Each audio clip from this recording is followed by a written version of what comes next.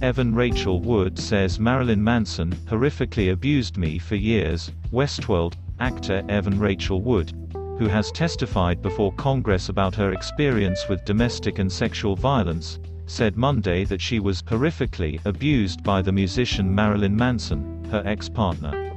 In a post on Instagram, Wood wrote that Manson, whose real name is Brian Warner, started grooming me when I was a teenager and horrifically abused me for years. I was brainwashed and manipulated into submission.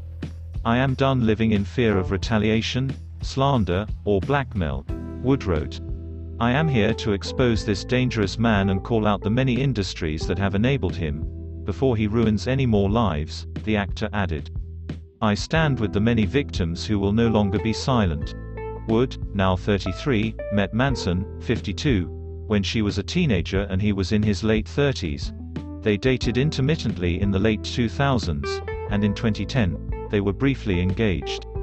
Wood married Billy Elliot star Jamie Bell in 2012, and they divorced in 2014. In an Instagram post Monday night, Manson said, "My art and my life have long been magnets for controversy, but these recent claims about me are horrible distortions of reality. My intimate relationships have always been entirely consensual with like-minded partners. Regardless of how, and why, others are now choosing to misrepresent the past, that is the truth." Breaking news emails: be the first to know about breaking news and other NBC News reports. Manson's record label, Loma Vista, said Monday that it would immediately stop promoting his latest album and not work with him on future projects. Last fall, the British music magazine Metal Hammer said Manson abruptly ended a telephone interview after the publication mentioned Wood's name.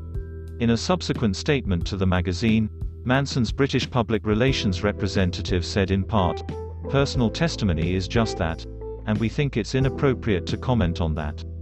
In early 2018, Wood testified before a House Judiciary Subcommittee on her experiences with domestic and sexual violence during a hearing about the Sexual Assault Survivors Bill of Rights Act.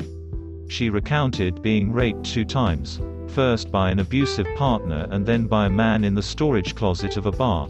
She did not name her abuses. She said that she suffered from depression, agoraphobia and night terrors after her assaults, and that she was diagnosed with post-traumatic stress disorder. "I was deeply terrified and that fear lives with me to this day," Wood said in her testimony. "What makes me more hurt and more angry than the actual rape and abuse itself was that piece of me that was stolen, which altered the course of my life."